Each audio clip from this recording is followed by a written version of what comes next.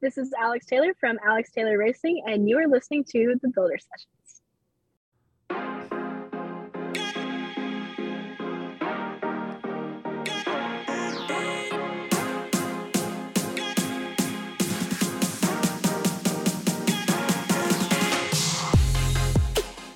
Welcome to the Builder Sessions, a podcast where we chat with your favorite builders. We get to know them, their stories, and hopefully inspire you to get off the couch and build something cool. I'm Hoff. And I'm Rosie. And on this episode, we have Alex Taylor from Alex Taylor Racing. We talk about what it's like to have racing in your blood, being authentic in all things, and the importance of taking your time to develop your skill sets and knowledge base. Please enjoy our interview with Alex.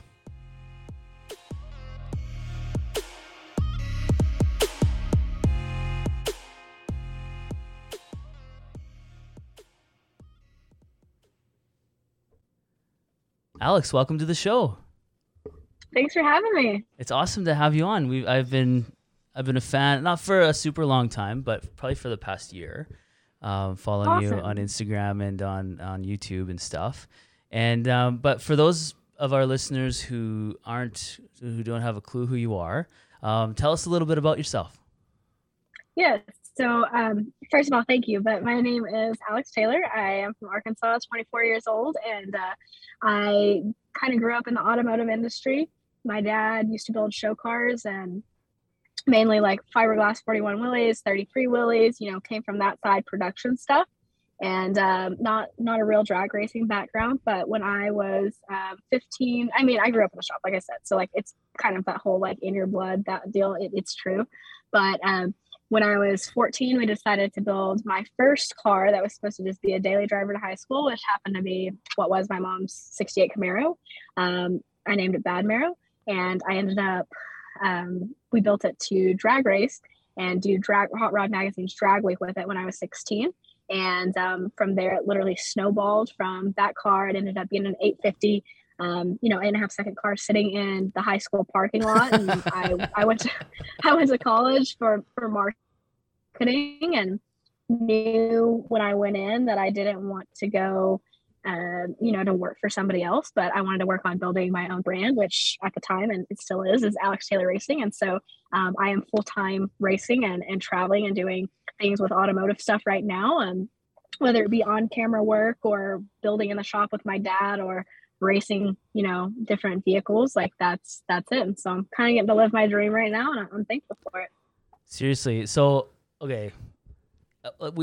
Corey and I both work in high schools. So I'm a welding fab teacher and Corey's a wood shop teacher. Yeah. And we know that the parking lot, all the nice vehicles in the parking lot do not belong to teachers. No, it's students. It's students. So when you rolled up in that Camaro, and there's always a contingent of your peers that are the gearheads.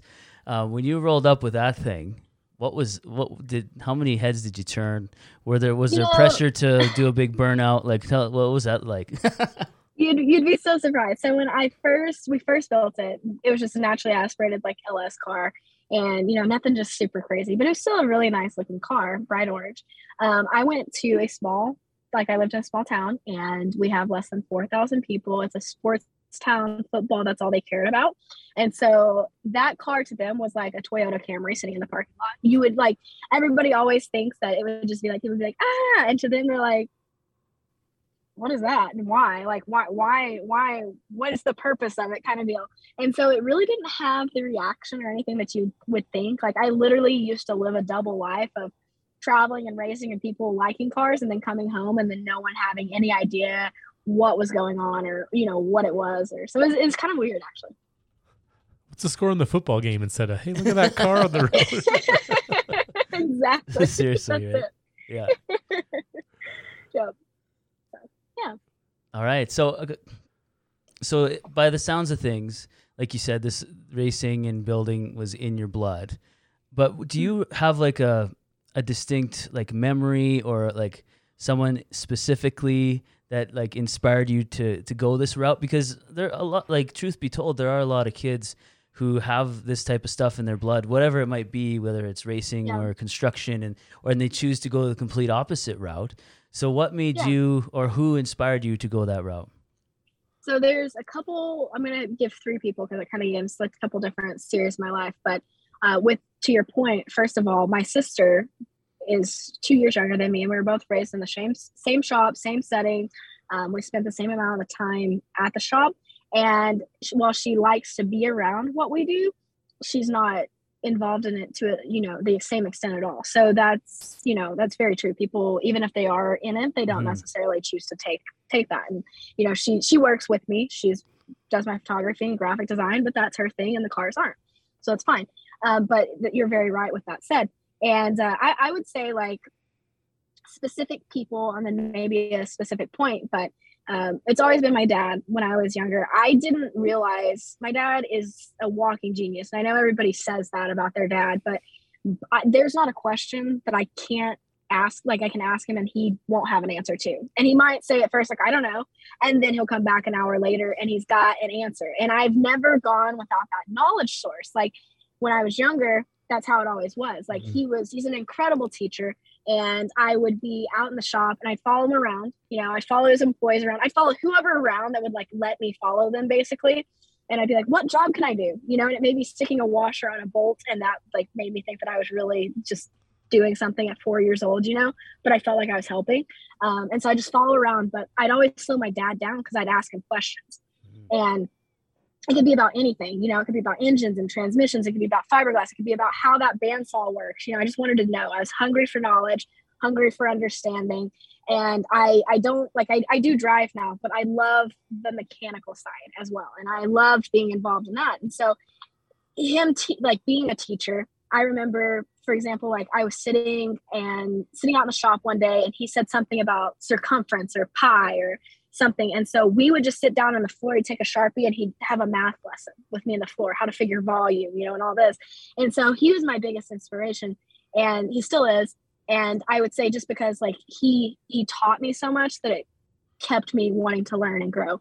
And it was one of those things like I took it for granted up until, just a couple of years ago, because I thought everybody's dad was like that. Like I thought everybody's dad had this much knowledge, and so people are like, oh, you take it for granted. And it's not because I wasn't appreciative. It's just because I didn't understand. Yeah. Like that was my normal. That was your worldview. Yeah, it was. And so that was normal. And so it took me a while to realize that's not normal. And being in the shop and cars 24/7 is not the normal thing, but that's my world. And then when I got older, as we were building my car, well, actually, let me back up just a little bit. Another point that was specific was they traded one of the cars that they had built for the 2007 drag week winning car, which was a very important car in that world at the time, in the drag and drive world. And I fell in love with the car. They sold it. It broke my heart. And so that's when we built my 68 Camaro when I was 14, 15. And it was my copy of it. They were not alike at all, but to me it was. Yeah. And so as we were building that car, we were in nostalgia racing a little bit, like old school drag racing with the old school people that, grew up or they created the sport basically. And there was a lady named Barbara Hamilton, and she was the first female to have her license, her NHRA license. But the cool part about it was she built the car that she raced. And her like girlfriend built this car. And I remember talking to her when I went to one of the races, and she was like, if there's one thing I can tell you, it's to not just like, don't ever just be a driver, be a builder, like know your stuff, be involved, be hands-on. And I emailed her back and forth for a couple of years. It was super neat. And then I'd say just in the big picture, when anybody ever asked me, they're like, what did you want to do? Because everybody wants to like pinpoint, like you have to pick one thing. I'm like, no, you don't. Like I pick 10 different routes. I'm like, I want to take every opportunity that's there. And that would be Jessie Combs, just because like it was, she did everything. And so I just love that. So those are my three, I would say. That's awesome. Did you say your dad was a teacher? Did I catch that? He's not a true like teacher, but he taught you just by nature. He just has he's naturally a teacher. So okay. That must be really cool to be involved in the building. Like you said, there's building, there's also racing, but to be a builder of your own car, you're going to know your car inside and out. And if something happens, you don't have to go back to the pits or to your crew and say, hey, what's going on? You kind of, you get to know your car and kind of get that feeling with it. What was that? What was that like with going down that track the first time?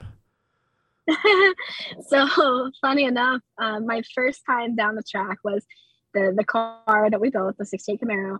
And I had just turned 16, like a couple weeks before. I turned 16 on July 14th. And the first week of August, I think it was, we had finished the car, rented a little local track that's close to us. And keep in mind, like 3 weeks after this, my dad was about to drop us off in Bowling Green, Kentucky, me and my mom, to go on a week-long race in a brand new car with somebody who had just got her license and knew the car, but also was only 16. So how much experience can you have? So not only was this first track time a lot of pressure for learning the car, but it's a lot of pressure of like learning how to use the car and get the car, you know, manipulate it to run the times that you want it to, basically. And so the first time down the track, you know, I had to learn to do a burnout, and I had to, you know, stage and all that. And so there was all the nerves of that. And then it was a neat moment, just because it's something, you know, that I had waited for and looked forward to. And my license and everything was like, that was the thing that I looked forward to the most, was turning 16, getting my license and going to the track. So it was really neat. That's cool. So you didn't dabble in any like junior dragster stuff or anything like that before? Straight to a door car at 16. Nice. So that's awesome. Yeah. That's cool. So you've like, this is, I feel like I haven't been following you for probably longer than a year, like I said, but even in that time, you talk about your brand and you talk about like the growth of that. Like, I feel like you're blowing up. Like, I see like your YouTube channel is successful. You're in motor, like the Hoopty World Championship. You did that with the Motor Trend guys.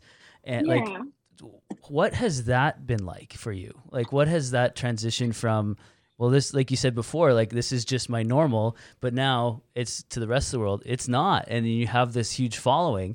What has that transition been like? So it's one of those things that since I was 16 and I went on my first drag week, I didn't know, like at the time, that was 2013. Social media was there, but it wasn't giant. You know what I'm saying? It wasn't what it is now. And all I wanted to do when I went out was go fast. Like, that was it. I just wanted to make a fast pass, but I was posting on a forum called Bankshift, where everybody that went on this event, they would post and write stories, you know, and whatever. And so I started out posting on there because I wanted to know the people that I was going to be racing with. And that was purely the only reason. I didn't then start it with the intent of having a social media presence. Mm. And I remember the first time when I was 16 and I showed up to an event, and they're like, "You're the girl with the Camaro." And I'm like, "Yeah, but like, how do you know and why do you care?" Kind of deal. Also, so, that's like, creepy. How the hell do you know that? Yeah. You know, but like from there, like it grew for you know, years. And about 3 years ago was when I really started to be like, okay, I want to make this like, I have to figure out how I can keep racing. So, and I want to step it up. So like, how do I fund that, you know? And so that's where I really started shifting to a focus of what does it take, you know, the business side to do that from. And so I started my YouTube channel, and it was a slow growth. I've always been a believer of slow growth. Like, I'm not going to go do a stunt that could gain me some really quick followers, just because like that's not me, and that's not why I'm doing what I'm doing. I love cars, and I love the industry, and I love that side of it. So that's my reasoning. And so I say that to say that's all been slow, but within the last year, stuff did just go haywire, you know, really quick. Stuff snowballed. And it started when we built the 55, and the 55 is like literally the most life-changing thing I think we could have done. And I love that car so much. But we started that car in last January just because I was ready to step up. Like, it was time to do something different. I wanted to go faster. I didn't want to cut up my 68 Camaro. And that's the reason we started it. But I want to back up real quick, because when I graduated college, I gave myself 1 year to take on like car stuff full time, whatever it may look like, whether it be in front of a camera or, you know, whatever that may look like. I gave myself a year, which was 2020. So it's pandemic. So it was weird. I gave myself longer than a year, but I told myself if that didn't work out, I'd go to law school. Skip that. I'm not doing that. I don't want to do that. I didn't want to do that. Spoiler alert. I took my LSATs, you know, whatever. But anyway, so back to what I was saying, when we built the 55 and we did the YouTube series with it and things like that, it just opened up so many doors.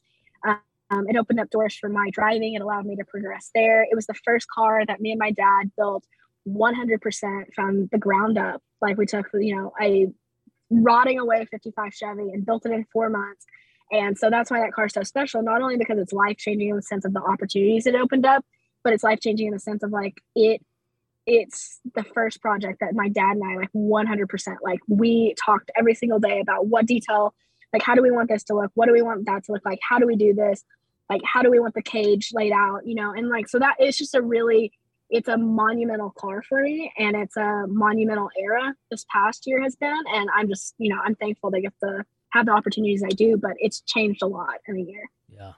Now you take that thing to the drag and drive events, because I saw some pictures on Instagram with the trailer and the slicks. That seems so cool to be able to drive your car, throw your slicks on, and go racing. Man, it's so fun, like to do it and like go 200, you know, in it, and then go back out and cruise it on the street at, you know, 30 miles an hour with your friends and pull up and get a burger or something. Like that's cool. That's awesome. You have to shut it off when you get up to the drive-through. Right? Yeah. So speaking of 200, we just saw on your Instagram you just did 3.8. Yeah. That's insane. So, what is that like? Like do you even remember? Like you blink, literally you blink. It's the most wild, insane feeling I've ever felt. So 5 weeks ago, I guess it was in March. I took my 55 Chevy and I ran 200 in the quarter for the first time. So that's 200 miles an hour in like 7.06 seconds. But then crazy. Follow that up with this past week, it was 209 miles an hour in 3.82 seconds or something like that. And I launched, I let go of the button, and time slows down. So like the 3 seconds, it seems like it happened like that, but you have time to like kind of process stuff. But it was wild. Like I was like, it throws you back in your seat, and then you're along for the ride, and your brain is working so fast. And at the end of it, you're just like, oh my gosh, like that was insane. Like that was cool. And it's addicting. That's what it is. It's very addicting. I could just imagine the like endorphin rush you get from that. Do you enjoy the 3 point? Do you enjoy the build? Like the building process up to getting in there? Like, do you enjoy the whole process, or is there kind of a favorite part of build to getting it on the track and racing, or do you just like the whole process? Man, that's a difficult question. Like, it depends. So when we were building the car, the 55 originally, because the Bumblebee, the yellow car, we didn't build. I just drove that. That's the first car I've ever just driven. But when we were building the 55, I learned so much skill-wise during the process of that car, and learned what I liked and what I didn't like and things like that. And it was interesting because like every day was different. And so stuff that I really enjoy is like, I like fabrication. I'm not by any means like the best at it because I don't have those years of experience under me, but like I loved building the chassis on the car. I love the design of it. I loved, reading through the rules and the books and like where bars need to go. Like I love that. And that's a lot of fun to me, and welding and things like that. Anything to do with metal, I like. Something I ended up doing a lot of that I don't necessarily care for is wiring. Like I wired a car for like, I feel like 3 weeks straight. Like it was 3 weeks straight. It was just every day. There's so many things in those cars that are just, it's so many electronics and everything has to be right. And I don't know, I like being able to touch areas of all of it. So it's not like we have to send the car out for this at this shop and send it there for that shop. We do everything in our shop. And so I think I'm still learning to answer that question. I'm still learning what my favorite part is, but I enjoy the learning. And so that's probably the part of the build that I like most is the learning. Working on your skill sets and build. It sounds like creating those memories with your dad too, and all those builds, right? Like that's pretty cool to be able to build a vehicle from start to finish with your father. For sure. Build those memories. Oh yeah. And you'll never get rid of those cars either. Like those are, no, I'm sure that those are going to be passed down and passed down and passed down. Oh, absolutely. And like one of the coolest things is like when we built my 68 Camaro, I don't remember that so much just because I was 16 and that's 9 years ago now. And it's like, oh, at the time you think you'll never forget the stuff, but you do. And so with the 55 is exactly the same. It's like, how could I forget this? And at this point, there's so much I don't remember, but it's so neat because that entire build, start to finish, is vlogged and recorded on the YouTube channel. And so I think that is just, I am so thankful I did that. Like, that is so cool, because now I can go back and I can look at it and one day be like, oh my gosh, like that's how that happened. And I have that visual reference. So it's pretty neat. So speaking of these builds and different things, and working on these cars, advice for someone who wants to get started in this area, what advice do you have? I would say something I always say is like, one, first of all, just get started, because I am a perfectionist and that holds me back a lot, just because I want stuff to be done right. But the main thing is just getting started and getting in there. But then two, something else that people pick is that they want stuff to happen really fast, because like now you don't see people's background and like what led them there.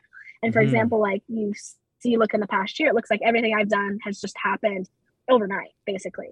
But you don't realize that there's, a lot of people don't see that there was years and years and years of progression. And so I always try to tell people, like, don't let that discourage you. Because it's, and also don't go in thinking that you're owed something by anybody. Like you have to prove yourself. I had somebody tell me once, one of my close friends, actually, he said, I just want to be respected, Alex. And I was like, well, what do you mean? And he was like, I want to be respected. And I'm like, well, what do you want to be respected for?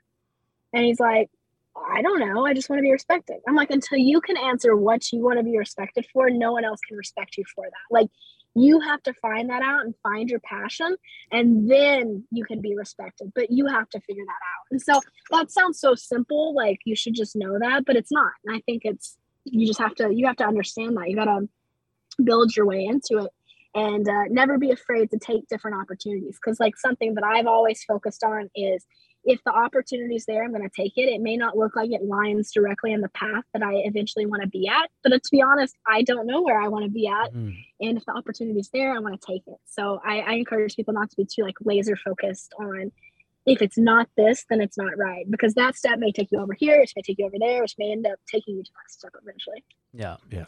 No, I respect that so much, because I think even teaching high school, like you have kids, and I think social media is a little bit to blame for this. I don't want to sound old and crotchety, but you know what I mean? Like it's all instant, right? They see if someone logs in and goes like on Instagram or something and sees, all they see is your follower count and how many likes you're getting. And then, oh, this person must have made it. And I'm sure you're probably getting a lot of people coming up to you and be like, how do I do what you do? But you have been doing this for so long, and that's the side of things that people don't like, the work side of things. But one thing I wanted to ask you about, in regards to all that, putting in the work, but also in a predominantly like male dominated sport, being a pioneer for females in this sport, essentially, right? And there's more people coming up, but like, how has that experience been for you? And now that there's more, right? But like, what was that like? It's interesting, because that's a common question, and it's something that up until like probably the last year, I had no answer for, because to me, I was always like, well, nobody sees it different, because I didn't see it different. My dad, I never looked at it like, oh, I'm a girl kind of deal, because my dad treats me like I'm a son, and it's just, if I can do it, if they can do it, I can do it kind of deal. Of course. And so what used to hinder me more was my age, like just getting a little bit older.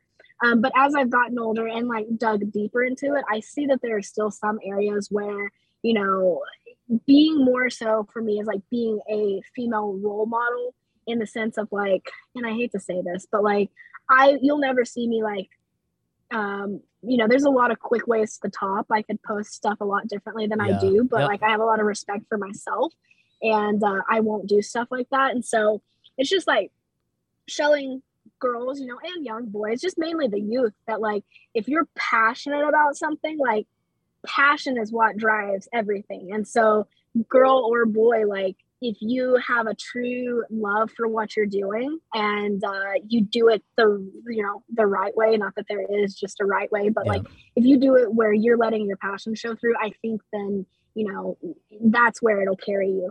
And it's been really neat to see girls and boys alike, and young and old, come up to me and tell me that I got my first project car because I watched what you do, and that's just that inspired me. And when somebody tells you that you're an inspiration, you realize you've had some impact to some extent on their life, like that's the coolest thing. Or dads come up and say that I want my daughter to be like you. Like that's where you realize, like, oh man, like I owe a lot of people a lot of things, and I owe it to them to do good, to continue doing good. And so like it's one of the neatest things.